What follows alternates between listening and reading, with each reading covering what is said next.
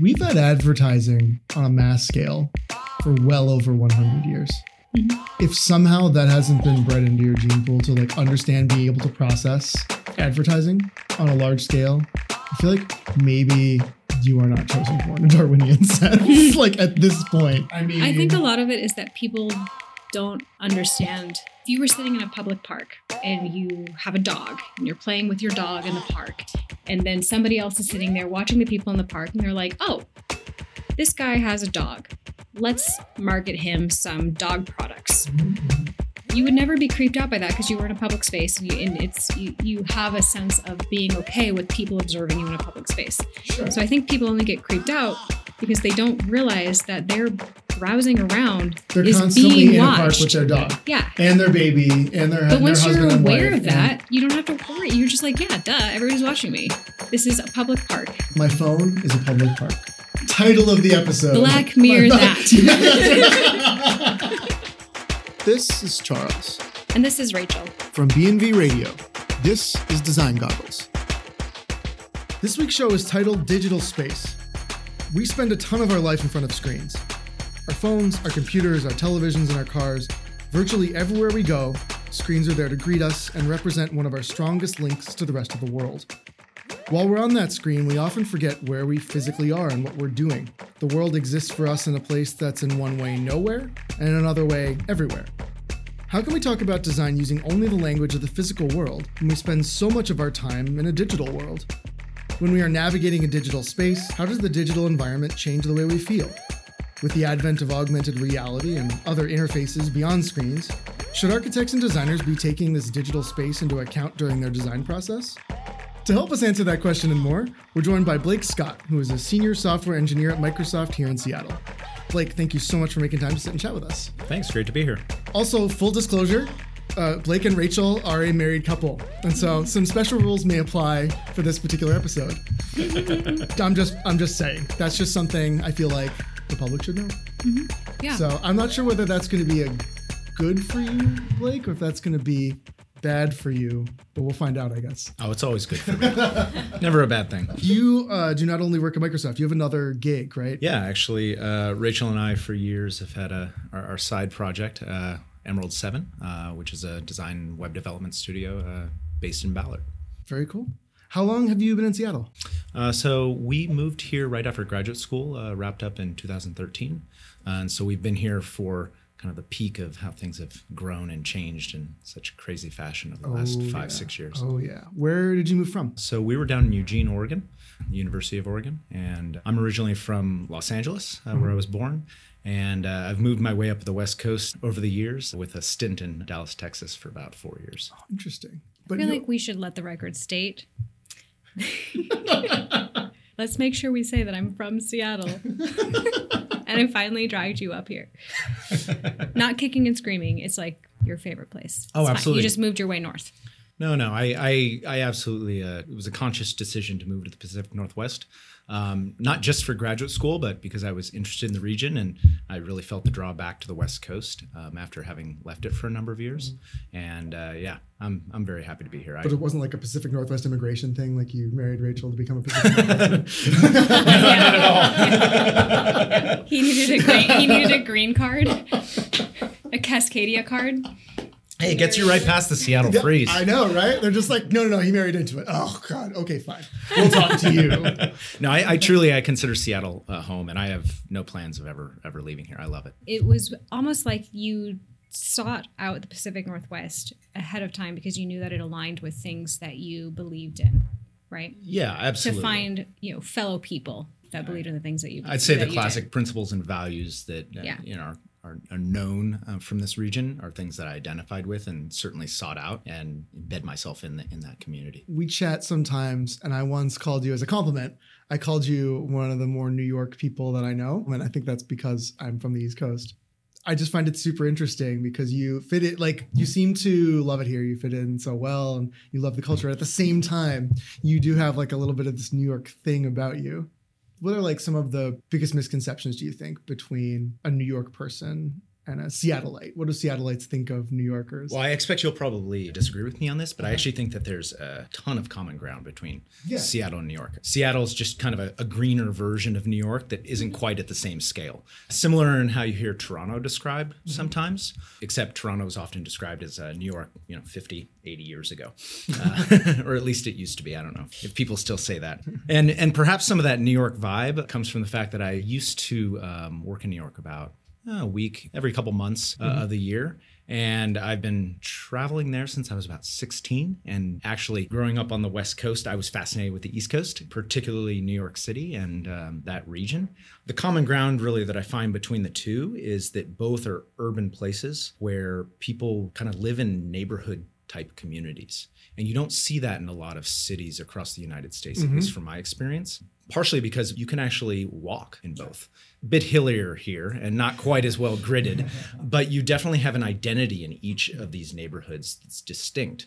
And the people within them kind of carry those flags proudly, let's say. Well, and you took that as a compliment. Absolutely. You weren't like, oh, Charles. Yeah. He's so mean. Yeah. No, we were kind of commiserating. I actually think the genesis of the conversation was we were like at a dressy event, I think. And we were talking about how we like getting dressed up, which is a really innocent thing. And people in Seattle generally don't look for opportunities to go get dressed up. It's usually the opposite. It's like, speak for yourself. Can I wear my pajamas to this social? No more wearing pajamas to public events, people. No. You are right about the genesis. It is much more casual here. And I think that's really more of a West Coast influence than purely Seattle. But ever since I was a little kid, I loved dressing up. I've always liked inhabiting different characters, so to speak. Yeah. And I used to get in the suit and the overcoat and head into the office. Now I get to wear whatever I want and flip-flops throughout the summer in the office, which is pretty nice. Yeah. It's funny. One makes me appreciate the other. It's like if I dress casually for too many days in a row, and when I say casual, I mean like really casual, it starts to not even feel good or special. And it's just like, oh, well, this is what I wear. But when you switch back and forth a little bit, it makes both more fun. I think at most it's about giving people in a workplace the freedom to make their own decision about how they want to present themselves. And for a long time, there were these standards and norms that were dictated from above that make people uncomfortable. And you're going to do much better work. You're going to be much happier and more interested in what you're doing when you can be literally comfortable and make your own decisions and bring your own kind of true personality to the place. I went on the Bill Spidell tour at one point, the Underground tour. Yeah. Right, which is, for people who don't live in Seattle, a very, very famous like touristy thing. You go on this tour and people show you like some of the oldest buildings in Seattle and the history of Seattle. And there was this one photo on the wall of like this one, guy with a big suit. Like he looked nice and formal, and I couldn't help but imagine people making fun of him. Like back in the 80s, like, oh, who's this guy all dressed up? This is Seattle, buddy. Like in 1870 or whatever. Like I could picture the genesis going all the way back. I won't tell the story now, but if you go on the tour, you learn all about the sewage systems of Seattle. Oh yes, back in the day, hilarious. It's bizarre how much of Seattle's history is focused on sewage. I was not quite prepared for that. But kind of a corollary. Rachel and I were at a historic preservation event with Robert Meck, who was a guest on the podcast a number of months ago. I think this was about 2 years ago now, and it's in this old mansion in Seattle that's been preserved. And what was interesting is this gets back to like early Seattle underground tour sort of thing. They had images from when they were constructing things up on Capitol Hill. And you look in these images and they're rolling logs up the hill, and it's unclear how they're doing it. And there's all this stuff on the what I thought was a dirt road. And you look closer and it's salmon. Yeah. And they're using the salmon to actually oil the roads to get them up there. So I don't know. It's not related to what we were talking about earlier per se, but just the natural resources of the region going back, pretty incredible, which really ties into one of the reasons that we were excited to kind of set down roots here, or Rachel returned to her roots, was that this is one of those areas where creative professions have been able to flourish there's a similarity in New York because such a concentration of opportunity and resources mean that many people don't have to spend their time just doing that. You can get into very creative endeavors. Completely agree. Plus, it's so beautifully dark here all the time. Best design happens in the dark. Yeah, that's what we say. Do you think it's the place that dictates the behavior, or do you think that people are attracted to, for me at least, the massive swings in seasonality here between the dark and the light allow me to have a real clear difference between seasons, and it helps kind of sequence out the year and what happens in different parts of the year. Yeah, that's possible. It's kind of the dark. It's not so much like it's a special thing about this city, but it's one of the largest cities that has such a long period of darkness. I mean, when you don't have to focus so much on just being young and beautiful and blonde on the beach in California. I don't know. Remember when Michael... It's so hard. Michael Ellsworth, who was on the podcast of Civilization, he mentioned he spent some time in San Diego and he had to leave because he just spent all of his time on the beach. He didn't get any work done or just any creativity. He was just like, it was too sunny and beautiful. So there was a case where a person was literally drawn here because he sought out an environment that would be more conducive to creativity. And for me, being from there, I never had an issue working in that environment because I didn't know anything really different, at least prior to going to college and leaving the state. But what was most striking when I left was that it wasn't 75 and sunny every day,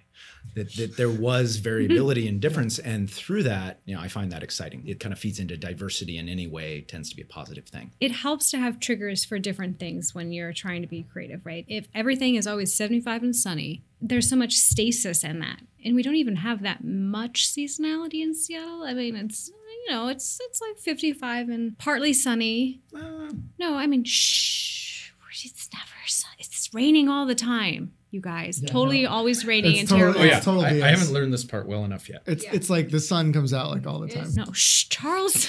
My point is that I think it's helpful for the creative process to have different environments that are forced upon you by nothing more than the fact that you physically live here. And this part of the year is going to be light and daylight until 10, and people are going to be out on the streets having a good time at 10 p.m. in full daylight. Mostly, yeah. Well, maybe that ties into constraints of any kind of encourage creativity. Right, exactly. Yeah. It's good to have those impacts that you can find a way to channel whatever you're designing at the time. So speaking of creativity and design, and Seattle being a healthy petri dish for new ideas, you're obviously in tech. This is a tech city, and it's funny, a lot of people point to, this big tech boom that started with Amazon. And everybody seems to randomly forget that Microsoft started here quite a while before Amazon. Or Boeing. But it isn't as focused on digital technology. I know Microsoft and Amazon both, in part, decided to come here due to the actual engineering talent and the knowledge that was base already of the here. people who were already here. And so sort of the genesis of this subject really was, since the advent of the internet as a publicly used thing, everything was always referred to in terms of places and spaces. And HTTP string was always an address from the very beginning. When your people talked about going forward and backwards in their browser from the very start. And so there was always, at least subtly, a spatial quality to being interactive in a digital way. And Rachel and I were talking a little bit about this before the show, that when it was just logging on to AOL and flipping through web pages, it was a little more two-dimensional. It was much more forwards, backwards. It had no Z-axis. But as soon as phones and apps and phone cameras and all of that came about, the game got changed a little bit in the way we think about interacting with technology and interacting with software. And I started to wonder, posing as a question, if three-dimensionality is thought of in a similar way to how an architect might think about a three-dimensional space. At first, it seems like, well, no, these are just pixels lining up. It's all just an image. But at the same time, I'm not sure it matters. I think maybe a three-dimensional space, even if it's perceived on a screen, can make a person feel the same way a physical three-dimensional space can make a person feel, or not. These are all questions I had, and I was curious to hear what someone who programs... Help me out here, Rachel. I was thinking I should interject too, because you're a bit of a unique case in this, right? So let's go on a little back tangent for a minute here. Blake and I are a duo of people that both have Master of Architecture degrees, and neither one of us practice architecture anymore. Now, he figured this out before I did. Took me longer. That's a different story we won't get into here. But a lot of people, family and friends and things that were like, what do you mean? You just went to grad school, took on student loans to get this master's degree in architecture, and you're not going to do this anymore? What does a Master of Architecture have to do with what you're doing now? Mm-hmm. And the short answer is Everything about it has to do with both what I do now and what Blake does now. And I think it kind of gets at the kernel of what you're talking about, this intersection of how we experience spaces and how we think about moving through spaces, whether we're moving through physical spaces or whether we're moving through digital spaces, or how either one of those impact our emotions, how we feel, how we engage with these spaces. That degree in architecture teaches you how to think about things in that way and how to experience and create spaces that we inhabit, whether they are digital or physical. So I studied computer science in college, and then in graduate school I studied design. So I'm one of those strange hybrid type people. And when it comes down to it from an academic standpoint, I'd say both are disciplines that look at how to solve problems, how to identify a problem, define a problem, break down that problem, and then solve it in a way towards a solution. The difference, I'd say, is that generally in my engineering experience, it's more linear problems. There is an endpoint. There are ways to measure efficiency, performance, how are you performing against the constraints of whatever context you're working in. Whereas design, it's more nonlinear problems where there are infinite solutions, and those infinite solutions can be solved in any number of ways. And it really depends on the constraints and the definition of the problem that you put around it, as well as the outcome that you're looking for that guides your path. And so both linear and nonlinear, both engineering and design approaches are looking towards a solution that fits whatever goals that they've set out to begin with. But figuring out how to get there is the challenging part. What I find really interesting about exploring things in more of the digital space, so to speak, is that there are innumerable solutions. We see this with tons and tons of startups, and you have one or two that win out in the end in a particular industry or trying to solve a particular problem. But you need both sides, both disciplines, the right and the left, to come together to find that solution. So for me, a lot of it is about abstraction and philosophy when I look at these problems. What was the original question, Charles?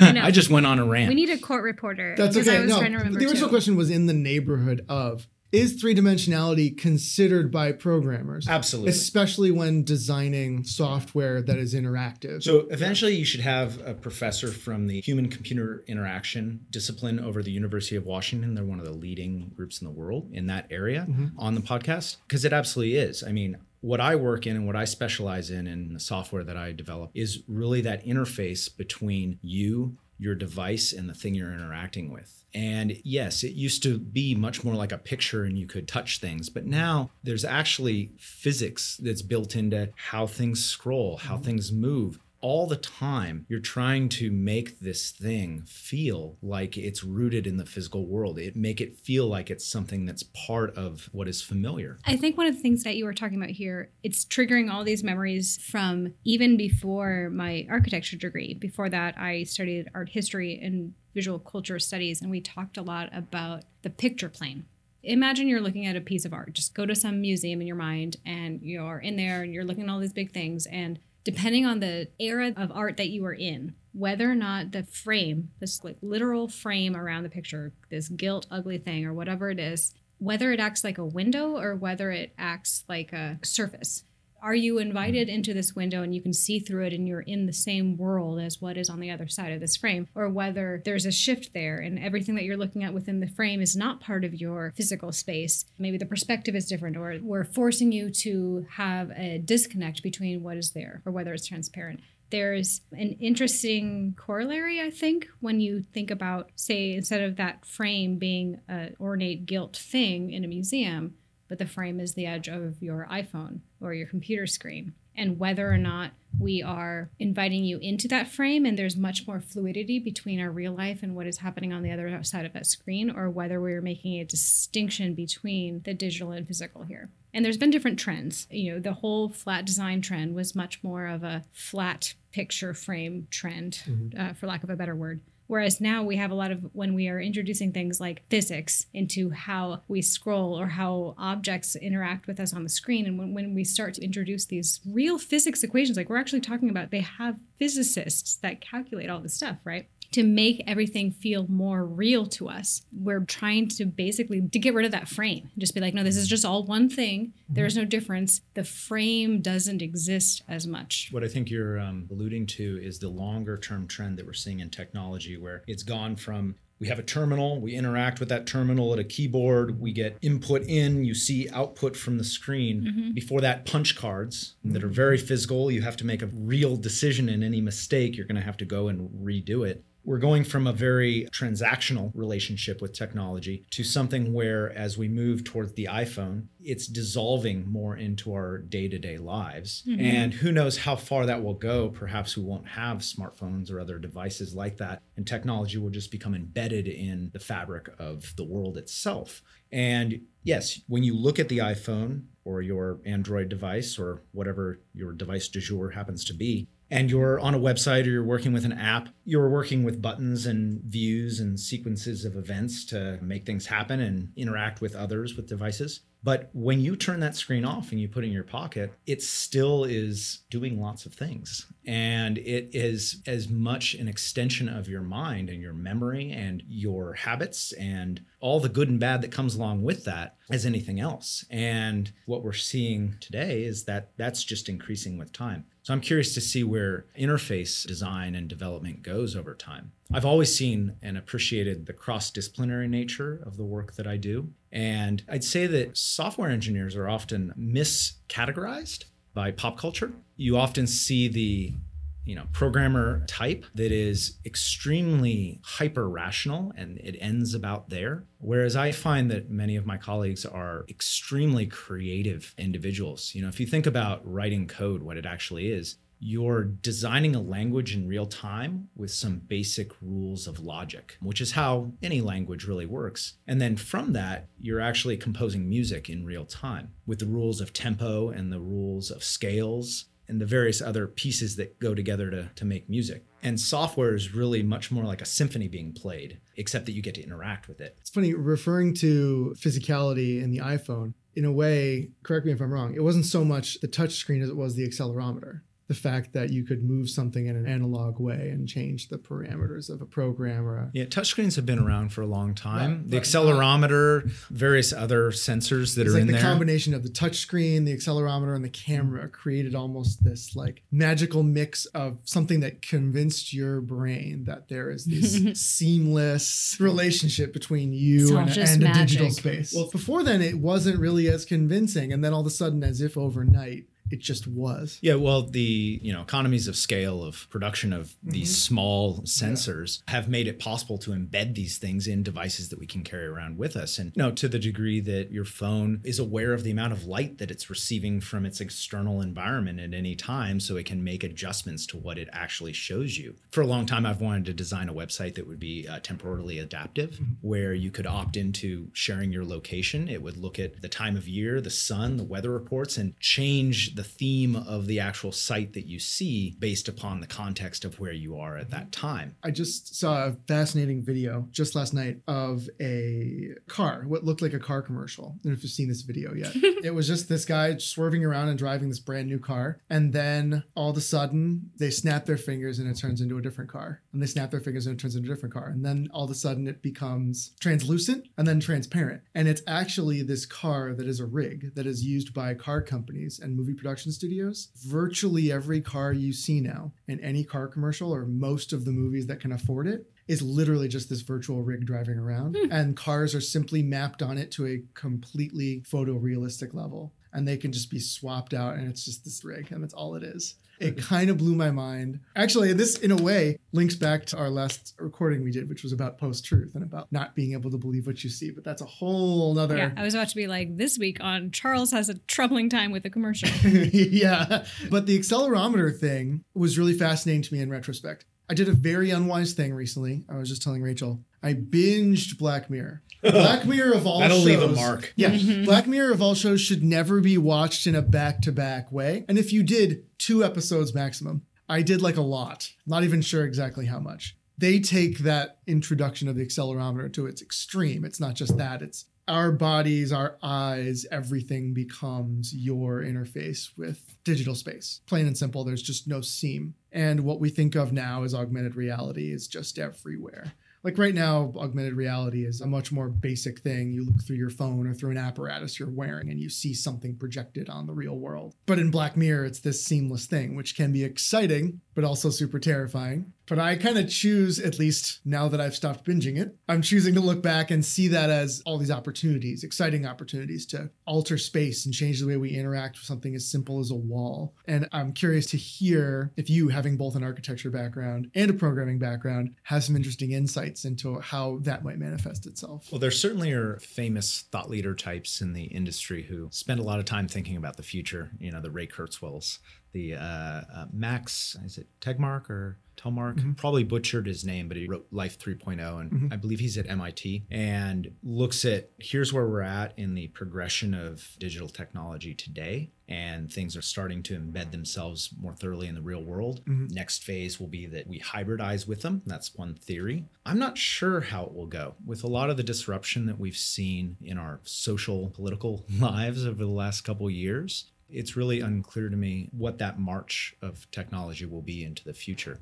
As with anything, you have opportunities to leverage these things responsibly and opportunities for really post-apocalyptic futures. Life 3.0, mm-hmm. Max's book, looks at these different cases going into the future and how bad it could be. You know, in terms of if you design or general artificial intelligence emerges at some point in the future and it doesn't have the right goals set out from the beginning, you may end up with a system that optimizes for something that doesn't benefit us at all. Perhaps the entire universe eventually ends up being optimized to manufacture paper clips or diamonds or something that has nothing to do with actual positive production of society. Mm-hmm. With that said, we're a long way off from anything crazy happening. And the paperclip and diamond one was a classic one, but the book does a much better job of articulating it.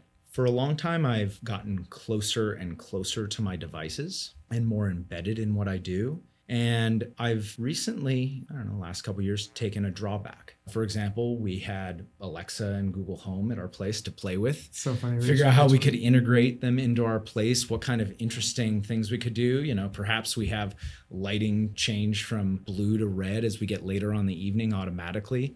We can play music with our voices. But I find personally, I don't like interacting with devices with my voice. It feels strange today. I think it'll take a lot to get to the point where it feels natural. And perhaps that's my generational bias. I'm an elder millennial. So perhaps if I was introduced to a voice interface early on, it would feel natural and I wouldn't have that same hesitation. But after having Alexa and Google Home and some of the others up for a while, just the self-consciousness of we're being recorded at every minute, whether or not that's used in positive or negative ways, a device has to do that in order to determine whether it needs to make a decision to, execute a command of some kind. That felt like too much of an invasion for us. And so I think it's healthy to view technology as a tool to accomplish something. And it should make life easier, not more difficult. So when you're talking about the physical world and architecture, I think there are a couple distinct opportunities where technology is really awesome. And that would be ways to make buildings and the built environment perform more efficiently. You can create closed loop production and consumption cycles where technology really helps buoy the system and helps minimize a lot of the negative impacts that we see from waste generation. 3D printing alone is something that if it was distributed at a community scale and you could buy licenses for the products that you wanted to print, you then return them to the source when they're finished and they're recycled back into use as other products. We could eliminate a lot of the problems that we're currently facing with things like climate change. And I really like to, I guess I'm always an optimist, Rachel teases me, but I like to look at technology and its potential to improve our day-to-day lives and bring everyone up. There are tons of opportunities in the physical world. Let's set the record straight tripping here. over myself here. Not that I don't think technology can help people. It's just I'm more of like, yeah, we all might also die. But that'll be fine. I mean, because then we won't know. It'll be fine. But well, I feel like especially after watching Black Mirror, all of the nightmare scenarios are definitely well sketched out for us all. I think it's really important for us to look at the nightmare scenarios. Yep. And I have existential crises on a daily basis sometimes. And then I'm like, hey, it's no big deal. It's fine. We have this like weird balance between me being the pessimist and him being the optimist. And you're like, oh, everything's sunny and bright. I'm like, no, the world is over for sure. For sure, this is it. And you're like, no, it's going to be fine. Just hang in there. As much of an optimist as I can be is to be like, there must be a middle ground. We're both right here. It's just, there's a middle path. And it's that we can't be blind to all the things that are happening. And we can't be unaware of the technology that surrounds us, right? We need to be engaged. We need to understand how technology is impacting what we do.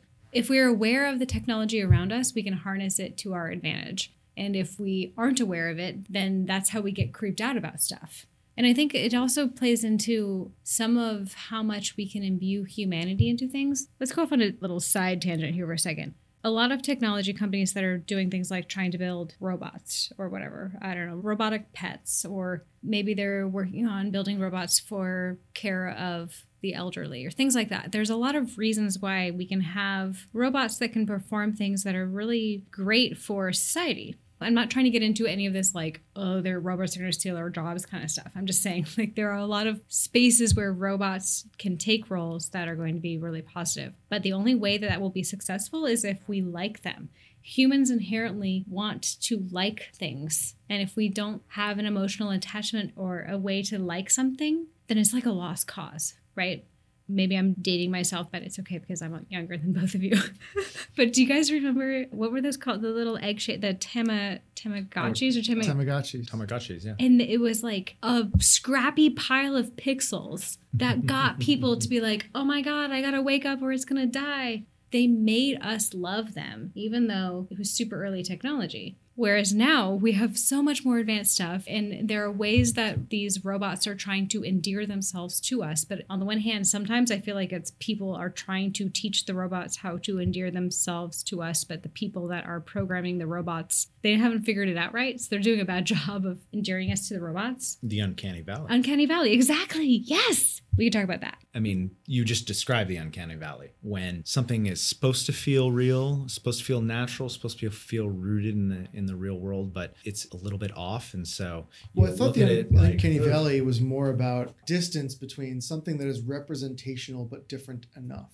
Yeah, it's about the creepiness that you experience. 100% photorealistic. And that between those 2 points is the valley. Yeah, it makes you feel uncomfortable. Yeah, the difference between like a person from Pixar's The Incredibles and the digital Princess Leia from Rogue One that was inserted, which is like close to the other side, but that's for some people squarely within the uncanny valley. Whereas digital guy from Pixar doesn't bother anybody, because it's different enough but representational. Well, everybody probably has their own specific uncanny valley. Right. But like Homer Simpson doesn't bother anybody. No, but that being too close to reality. That description, I think, gets at the point. And I found the Princess Leia in Rogue One to be creepy. Right. We were watching Keegan-Michael Key on The Daily Show last night with Trevor Noah. And he was describing seeing, because he's in the new live-action Lion King adaptation. Right. CGI has come far enough that he was describing people coming to see some rendered images. And the rendered image was of Timon and Pumbaa. Wait. Pumbaa and Timon? Pumbaa and Timon. Yeah, There you go. And Simba all hanging out, sleeping together. And he looks at it and he's like, wait a minute. The lion would eat them. This couldn't be real. What's going on here? And that's pretty fascinating. I mean, if we look at that from your industry, architecture, one, I would say that working in a 3D modeling program like SketchUp or Rhino or Revit or whatever your flavor happens to be is very similar to how you structurally think about building software, where you're building things into these components that become Lego bricks that can be reused to build something larger, and you piece them together towards something larger. And then you can apply another layer to that to render out, based upon the rules of the natural world, what that would actually look like. It's interesting. I've never heard the uncanny valley in the same sentence, essentially, as architecture. We don't talk about that a whole lot. But it does happen, especially with clients. We talk a lot about how Revit, which is a little different in CAD in that it creates a 3D model as you design, as you create architecture. And it makes things look done very quickly, even when they aren't complete. And recently we started having limited VR sessions. And if you're done and you're very, very close to the finished product, it generally makes people very comfortable and very happy because they get to see what it might look like in reality. But if it's somewhere in a too schematic of a phase, it really scares people. They're like, well, wait, I'm not sure if this is how I want it to look. And it feels as if the house is built already or if their space has already been designed. It generates a certain amount of fear, even among some of our most adventurous clients. And it's fascinating to me. And I had never thought of that as an example of the uncanny valley, but it might be. Yeah, that's a good point, because actually, I think it's a language barrier. Because there is a certain, I don't want to say that there is a language that is technology so generally.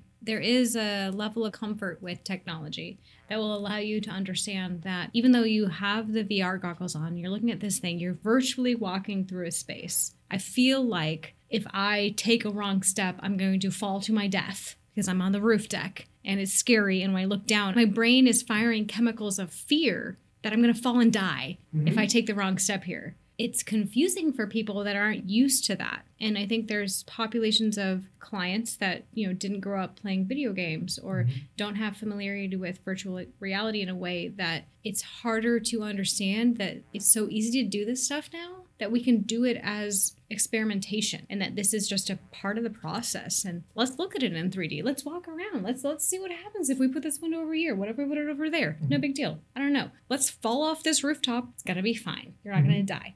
And it's a complete mind shift for people to understand that it's easy enough to do this now, that we can do it and redo it and throw it out and do it again and toss it out, and it doesn't matter. It's so fast. The pace that we can design things now and that we can experience things virtually is incredible, and it's blowing a lot of people's minds. And so they get like a fear reaction to it. They don't feel good about it, and it weirds them out. I think you're getting at the importance of the designer or the process of the team that is making something filtering before something is shown to a client. It's the same thing in my world, where it's really easy to make things look pretty, but they won't perform well. They may not scale well. There's all kinds of stuff that can be hidden behind the scenes. It's like if you have to take the temperature of a client, it's a bad metaphor, but it's like if you can understand at what entry point a person is into this world, it's a completely different experience. It's not really like a red pill, blue pill scenario, but it's like if you're willing to accept that things can exist and shift in this way, we can show you all these things and we can go down all these paths and explore all these neat things. But if that freaks you out, then no, you don't get to go through that door. We're going to simplify things for you. We're going to translate it in a different way. We'll draw with some pens on paper. So I think I have an idea of what you just said sparked it, is that, and you and I disagree on this, I can't stand knowing the end of a story before I'm taken through the course of a story. It's so much better. I firmly am in the camp spoiler. that it is better to be told a story and taken along the journey than to know the ending and then start, because it's fun to feel like an active participant in the process. Whether you're interacting with a building, whether you're interacting with a piece of software, anything that we make has a story embedded in it. And you're taken along the journey of that story by interacting with it. And particularly if you're having something made for you that is very intimate, like a home. Or a good example, so I work on a product called Microsoft Teams. And Teams is a product that's a collaborative piece of software. It allows groups to interact in real time in a way that you can't really over email. And you're able to kind of feel like you're part of this thing going along through time, and you can follow the thread much like you can in your routines day to day in your home. You get up, probably go to the bathroom, come back, feed a cat, whatever. I stopped using the bathroom in 2012. Yeah. Are you strictly with the go-girl? That's right. It's a lifestyle. It's a lifestyle thing. It's just. Well, we're getting close to being out of time. But usually this is around the time I ask people like, oh, what's your dream project, blah, blah, blah. But I wonder, since you're an optimist and you're a programmer and you're trained as an architect, what maybe is your most optimistic view of the hybridization of digital space and physical space? That's a tough question. My initial response is that technology should be something that makes our lives better and easier and reduces friction. It shouldn't be something that eliminates privacy and hoards attention and all of the negative effects. The problem is that you don't often foresee the negative effects until they've happened. I think for us to move into the future in a positive way, it probably requires that we all try and become as educated as we can about the things that we use and what happens after we've had that interaction. In terms of the long term, I don't know. We're in a real kind of crazy time right now. And I don't think we have very much time to address some of the global issues that we face. And technology can certainly help mitigate the worst effects of things like climate change. I mean, you look locally and the affordable housing crisis that we face here in Seattle. What could be done to help that? It's not just going to be technology. It's going to actually be people getting together to find common ground and solutions so that we can move forward. Technology is just an extension of the decisions that we make as people. We think a lot about design. You really can't draw boxes around where design ends and development begins, or if you're programming, or if you're designing physical spaces or digital spaces, all this stuff. Like, it's really hard to draw boxes around it. And that's a good thing, because I feel like if you could compartmentalize all this stuff, that just means that you're kind of doing a bad job. The best design, it's like you don't even know that it happened to you. It acts upon you. You didn't know that it happened. And you're just like, oh, I just had a pleasurable experience. And you don't realize that it's because whoever designed that experience designed it so that you would have a pleasurable experience with this thing. And so the best design goes unnoticed. I mean, we talk about it amongst ourselves as designers, and we congratulate ourselves of, oh, you did a really good job on this thing. Here's a trophy. But for most people experiencing things, the best design impacts their lives all the time. And this goes for tech, and it goes for physical spaces, interior design, architecture, landscape architecture, site design, all this stuff. We feel better as humans when we're surrounded by good design, but most humans don't realize that's why they feel good. That's 100% true. Yeah. We're usually not putting giant signs on things. We're like, hey, this was designed. Yeah. See all this natural light? Yeah. Do you feel how the scale of your body is proportionate to the scale of the space you're sitting? No, like, we don't highlight this stuff. Yeah. People don't think about it, and so people don't realize how important it is to the pleasure of their day-to-day life. My favorite side subject is behavioral psychology. And on the whole, if we all learned more about how we work and how we tick and how irrational we all actually are, it would probably help us make better decisions going into the longer term. Amen to that. Well, we're about out of time. Blake, thank you very much for making time to sit with us. Oh, thank you. It's been a pleasure. And thank you very much for listening. Check out Design Goggles Podcast on Instagram and Design Goggles on Facebook and Twitter. Also check out our blog on boardandvellum.com. There's always super cool stuff being posted there. And please stop on by Board and Vellum in Seattle anytime for a chat with us. We would love to have you. Thank you again, and we will see you all in a few weeks.